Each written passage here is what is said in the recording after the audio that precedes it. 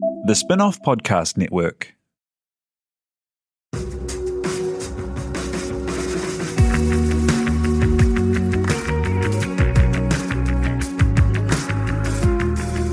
You're listening to Business is Boring, a podcast that reckons it's anything but. Business is Boring is brought to you by SparkLab, offering inspiration and practical advice to help businesses find their edge. To hear more about SparkLab, including details about the latest events, workshops, and business tools, visit sparklab.co.nz. And now, here's your host, Simon Pound.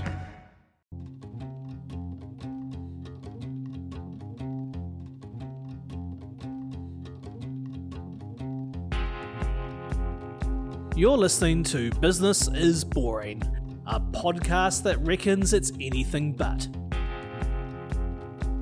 Business is Boring is made by The Spin-off with help from Callaghan Innovation, New Zealand's innovation agency. Here's your host, Simon Pound.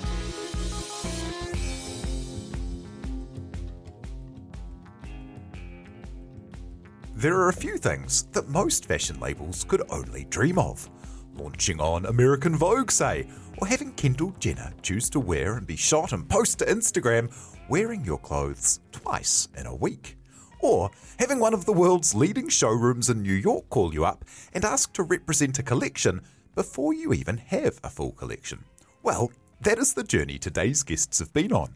Two school friends who started a vintage store together and made a few basics pieces that captured such a feeling that friends, fans and contacts helped make their small project become a runaway success that's now coming to the runway, with this local brand, Paris, Georgia, being selected as this year's Mercedes-Benz Presents designer for New Zealand Fashion Week. To talk the show, the journey and what's next, Paris Mitchell-Temple and Georgia Cherry join us now. Kia ora, good morning.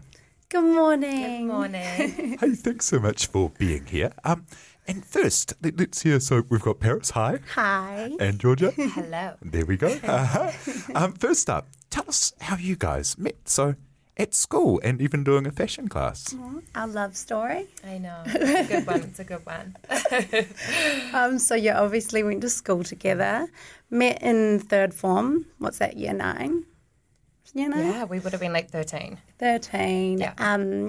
Our mums happened to have an apartment in the same block.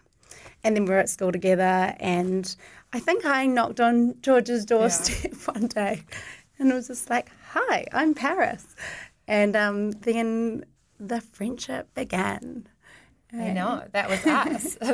Yeah, To it this was. day. And then we would kind of just hang out every day at school. It was just like, Yeah. we had a bigger group, but Totally. It was sort of like us as this little duo. We went to Dio, and then we had like a lot of friends from AGS, and we would like bus straight to AGS after school and meet up with those girls. Like, I know. we were just a duo. Yeah. It was pretty fun. And was fashion something that was always important to you two? Yes, I mean, we did fashion at school. I mean, my family could tell you, like I was always drawing clothes, shoes, mainly shoes actually as a little girl, getting the builders at our house to like make wooden platforms on my sneakers and tape them to my sneakers. So I think fashion was always like Yeah. a thing for me. And Yeah, definitely. Yeah. I mean, I started like my first internship for Keith Matheson when I was like 13 in the school holidays. So, you know, always something that I really wanted to do as well. And I think when we met each other at school, we pretty quickly, like, we were in fashion class together. And from there, it's something we've talked about for a long time. yeah. And after school and into uni and then off overseas, where were you both before you came back to start the label? So I was working in New York. I landed a job at American Vogue there as the assistant to the design director, Raul Martinez. So I kind of, and I guess the position I had was coined as Anna Wintour's fourth assistant. Wasn't the official title, but hilarious, I know, like just the fourth one. So, yeah, I had done my...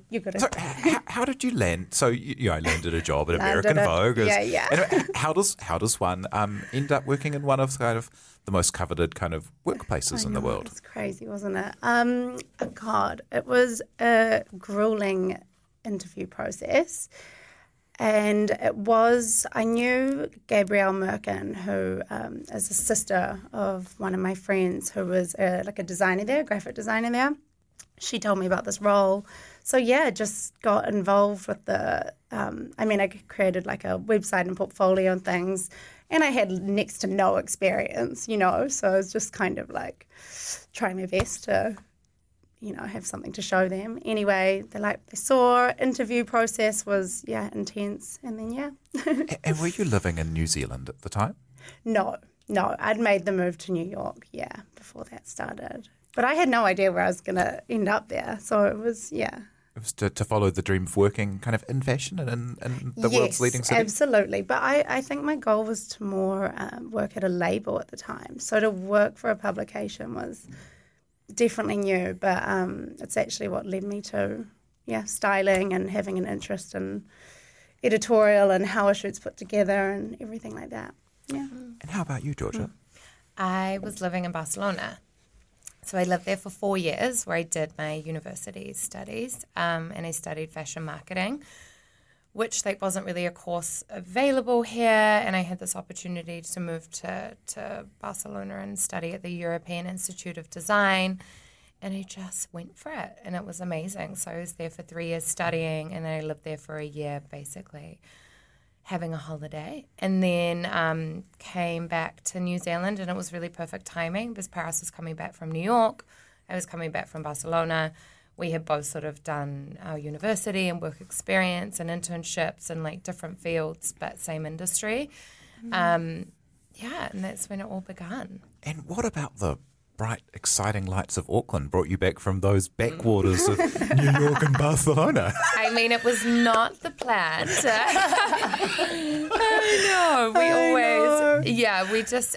is the thing. It's sort of we came back and we started what we did.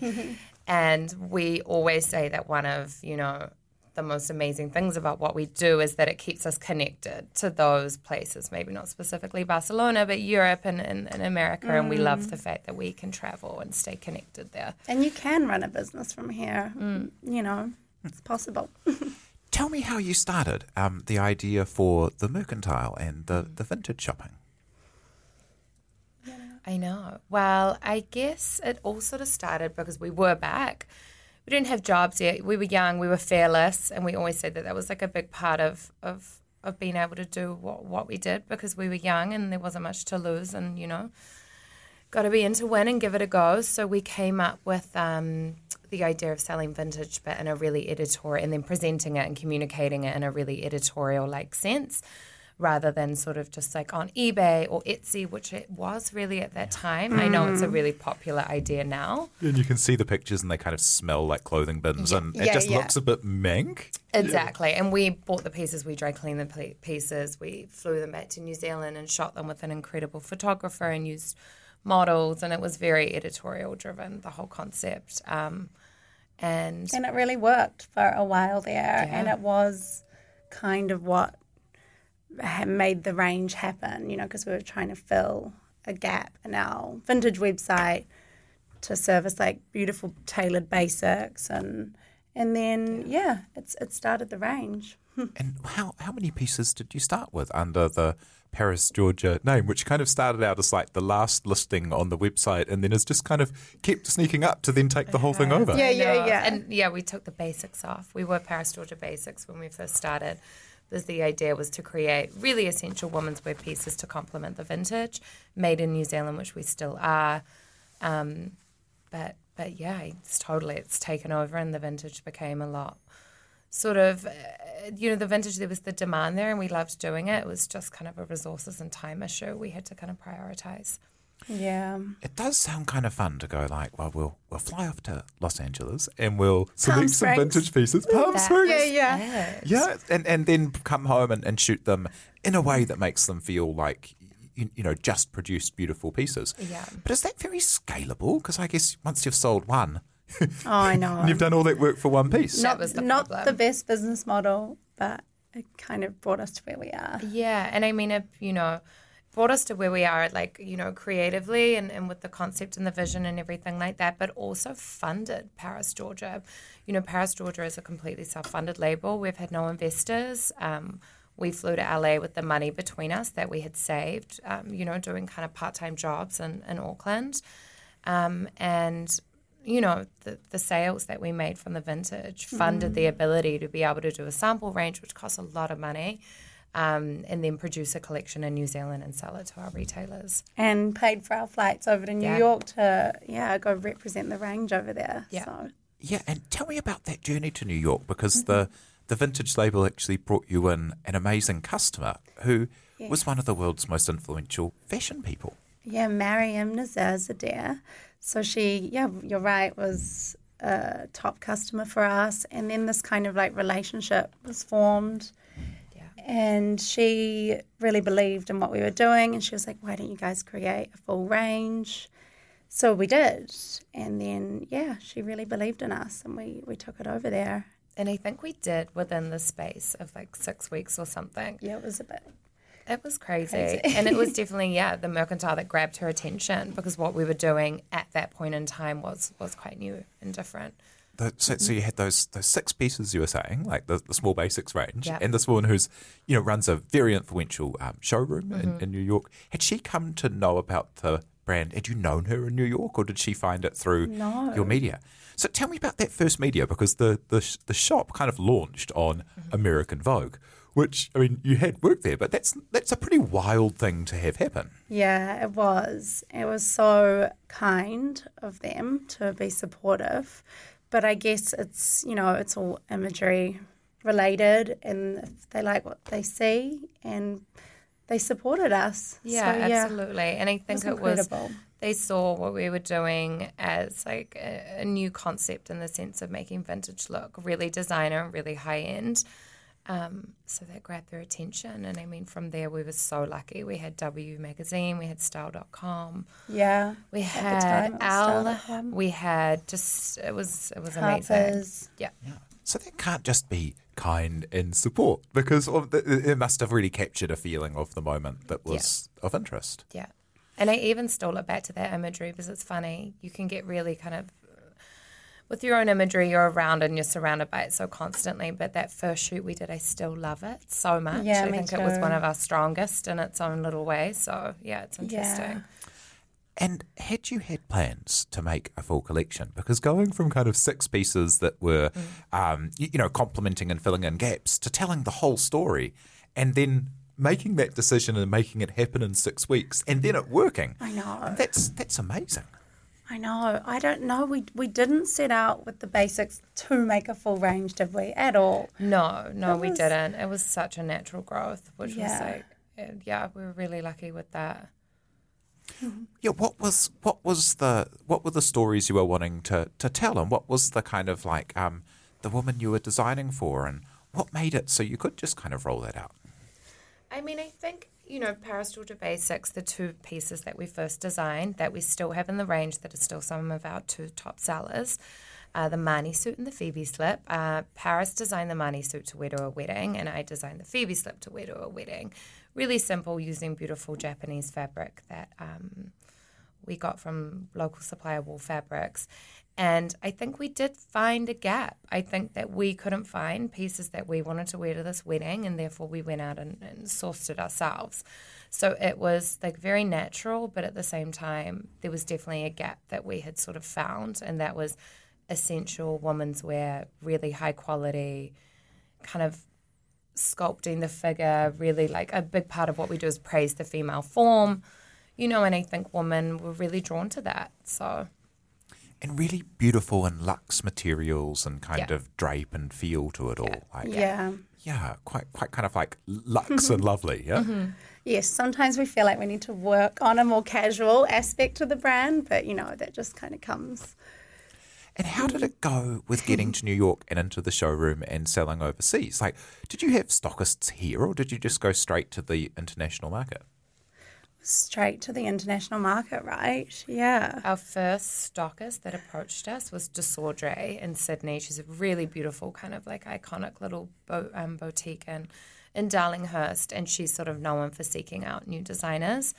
We were really lucky. She picked us up, and then from there it was straight into M&Z store, which was one of the most beautiful boutiques in New York. So yeah. The Australian market's been really great for us, though, followed by the US. Yeah. And now, obviously, with the Mercedes-Benz Presents, opportunity and partnership, we are coming back here to focus, and it's really exciting. How much of the business is currently New Zealand versus the world? We were talking about this before. We'd probably say 70-30, 30% here, 70% international, but we want to grow here, and this is like the perfect opportunity for us. Does that happen very often, that New Zealand labels are 70% international and then kind of build out the local afterwards? I guess not. I mean, New Zealand's such a beautiful market in the sense that the consumers here love to support local brands. That's something that we really want to get involved in. We're from here. We love being from here. Our clothes are made here. So no, I think a lot of brands can be solely here and have a really successful, viable business. So no, I don't think it's typical. And how do you do it? Like, how are you physically able to support the activities and the interest and be doing enough stuff that's relevant to the local people that are interested in kind of buying these clothes in all of these markets?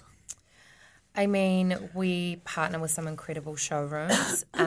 We have one in LA that's amazing. And then we have a showroom in Sydney as well.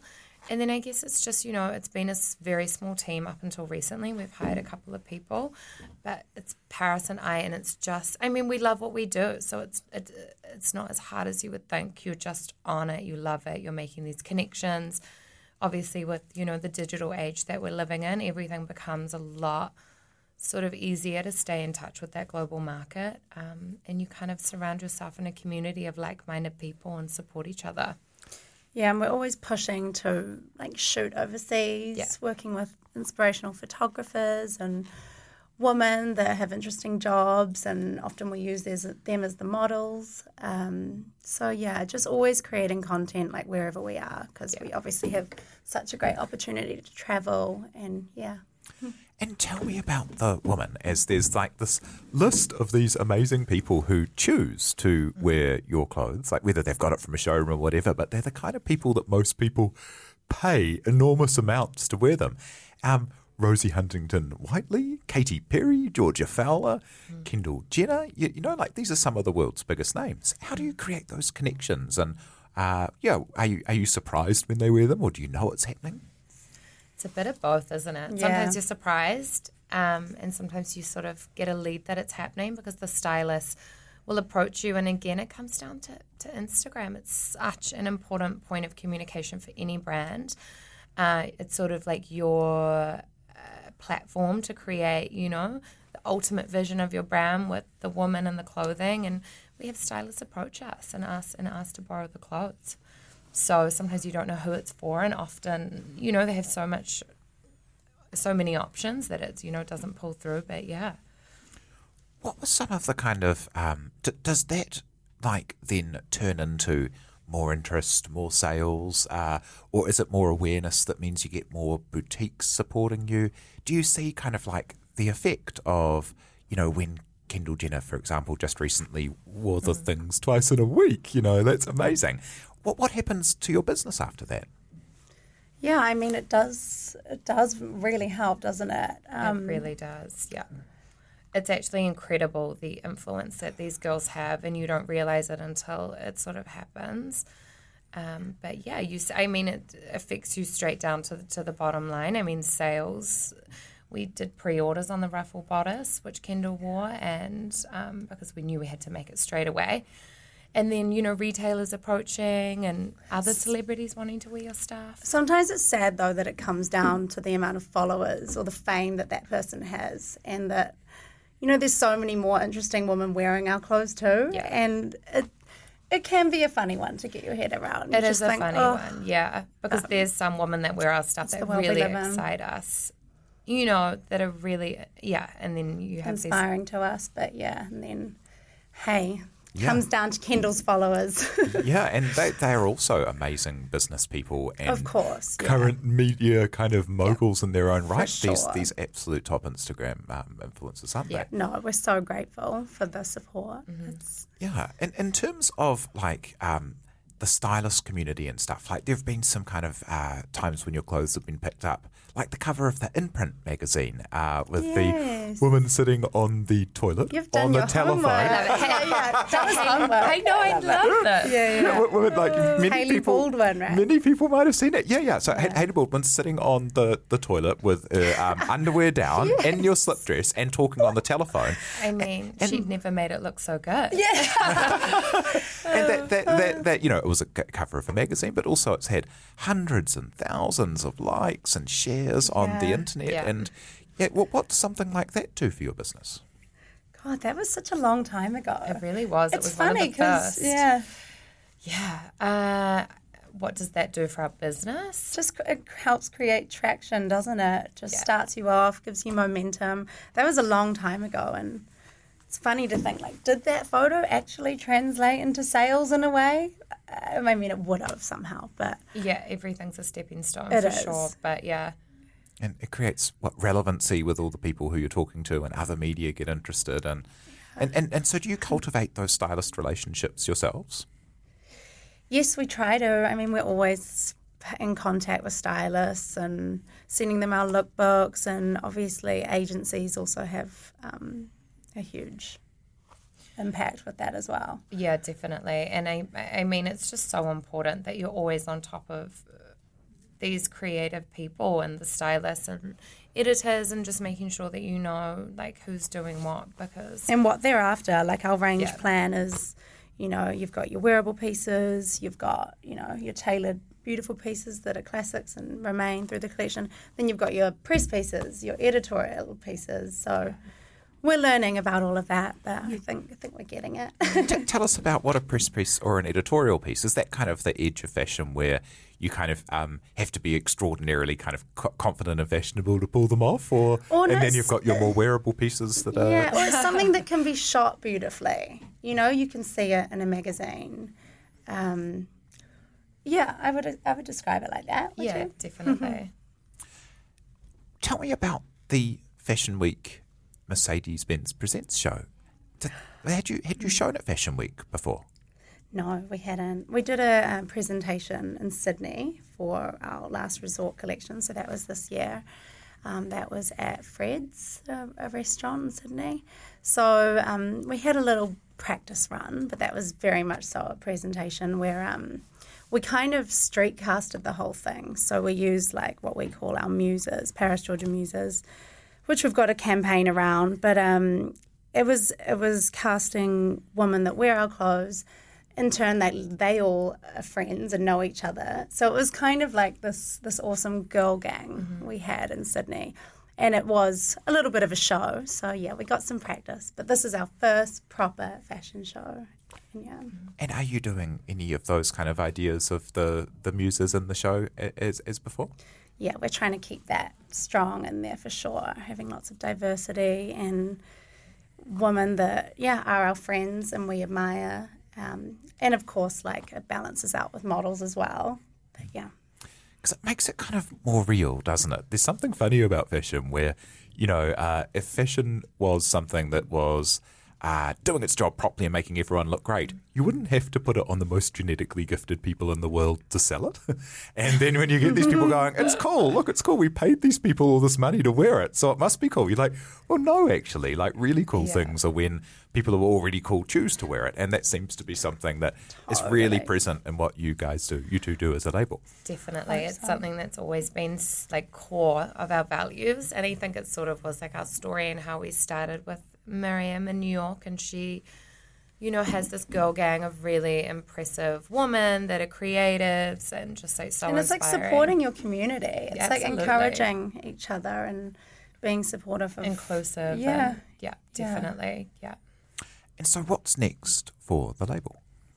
Oh my God, so much. Ooh la la. What is next? Something's happening locally, which we can't tell you about. That'll be November, December. Yeah. We have a collaboration coming out with an accessories, so bags and shoes brand called By Far. They're actually they're top selling accessories on Net-a-Porter. Yeah, and then last year Forbes awarded them top 10 fashion brands of 2018. So they are an incredible group of women, Bulgarian, and we met them in Paris, and it was just this really natural sort of Progression. Yeah. And we've been really kind of lucky, I guess, they were buying our clothes and they love what we do, and we suggested a partnership. So we are the first brand that they're doing a collaboration with. And yeah, I mean, their stuff, if you're familiar with the brand, is like Beyonce, Rihanna, like Bella, they're really the brand of the moment for accessories. So yeah, really big design one. some shoes and bags with them. That's so cool to be able to fill out your story as well. Absolutely. You're just starting to do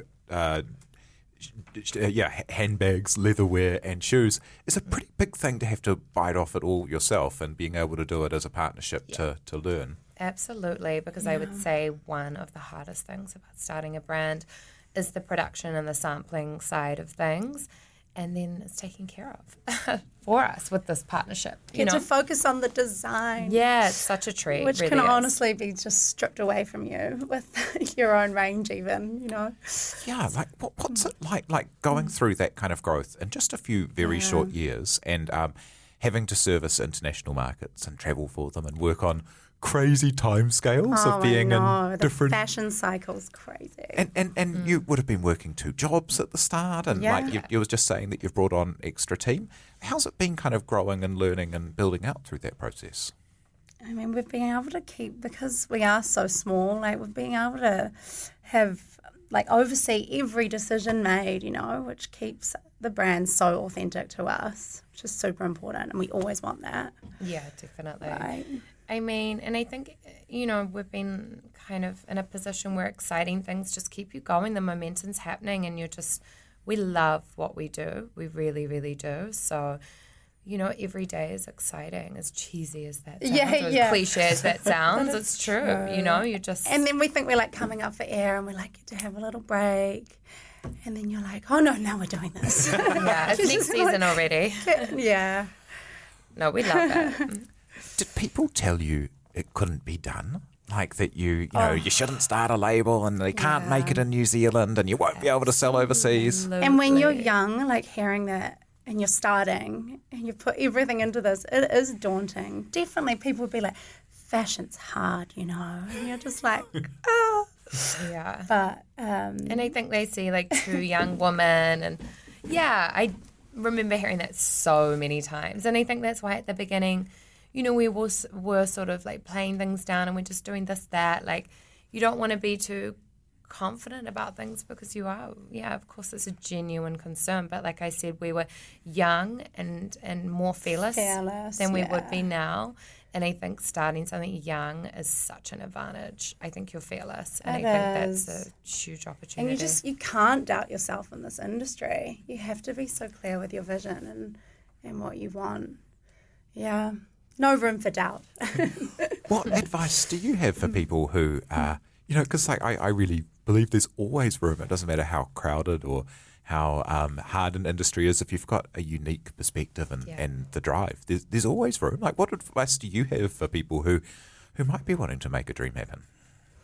Would come down to, I think mentors are so important. We're always seeking new mentors, and every conversation you have with someone in the industry is valuable, even if you just take one thing from it.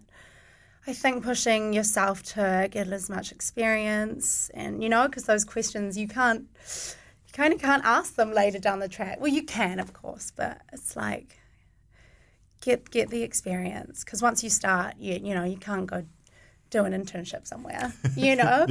Well, yeah. could, but Yeah, busy. no, I would say the same. We've had some incredible people sort of surround us, obviously starting with Miriam, and that is just like, invaluable to your brand, So I think, and people kind of get really headstrong and they don't want to seek advice from people, but that would be our one thing in hindsight too. I'm like, oh my gosh, we've learned so much, if someone had told us this earlier. For it all sure. helps. And how do you define success? Like, what will be, if from looking from the outside, like, I'm totally sure it's been crazy hard, but, some amazing kind of results in this time frame. And, what will be success for you? I mean, I think there's definitely two layers to success. And, I think we've definitely kind of achieved the most important one, which is loving what you do. I think everyone's worked a job before that they didn't enjoy, and we know what that's like. Sunday comes, you dread waking up on Monday, and I haven't had that feeling in years. So for me, that's success, just loving that. And, sort of the second layer is, we have a huge vision for the brand, and that's to be, one of the kind of most recognised. Most recognised. Like ready to wear sort of women's labels. And, when we reach that point, I think that would be another tick for us. So we're still kind of, treading along to make that second one happen, but we've definitely achieved the first one. It feels really good. And it's like lifestyle, I was going to say. Absolutely. Choosing something that you love, that works with the lifestyle you want. Travel's important to us. We take holidays when we need to. It's lifestyle driven. Yeah. That's so cool. Well, thank you for coming and sharing the story today, Georgia Cherry and Paris Mitchell-Temple of Paris, Georgia, who are the Mercedes-Benz Presents Designers showing at New Zealand Fashion Week this year. Woo! Yeah, congratulations. Thank you. Thank you to Alice Webb-Liddell for producing, and thank you very much for having us along and listening. You've been listening to Business is Boring, presented by Simon Pound. And brought to you by The Spin-Off and Callaghan Innovation.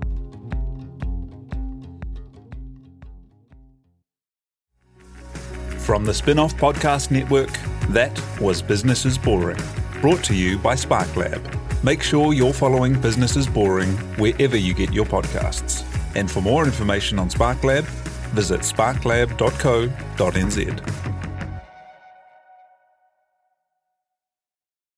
Are you making the most of your KiwiSaver investment? Generate is an award-winning KiwiSaver provider with a track record of strong long-term performance. Making a smart decision now could add tens of thousands of dollars by the time you reach retirement. Book a no-obligation chat with a Generate KiwiSaver advisor today at generatekiwisaver.co.nz/get-advice. A copy of the product disclosure statement is available at generatekiwisaver.co.nz. The issuer of the scheme is Generate Investment Management Limited, and of course, past performance does not guarantee future returns.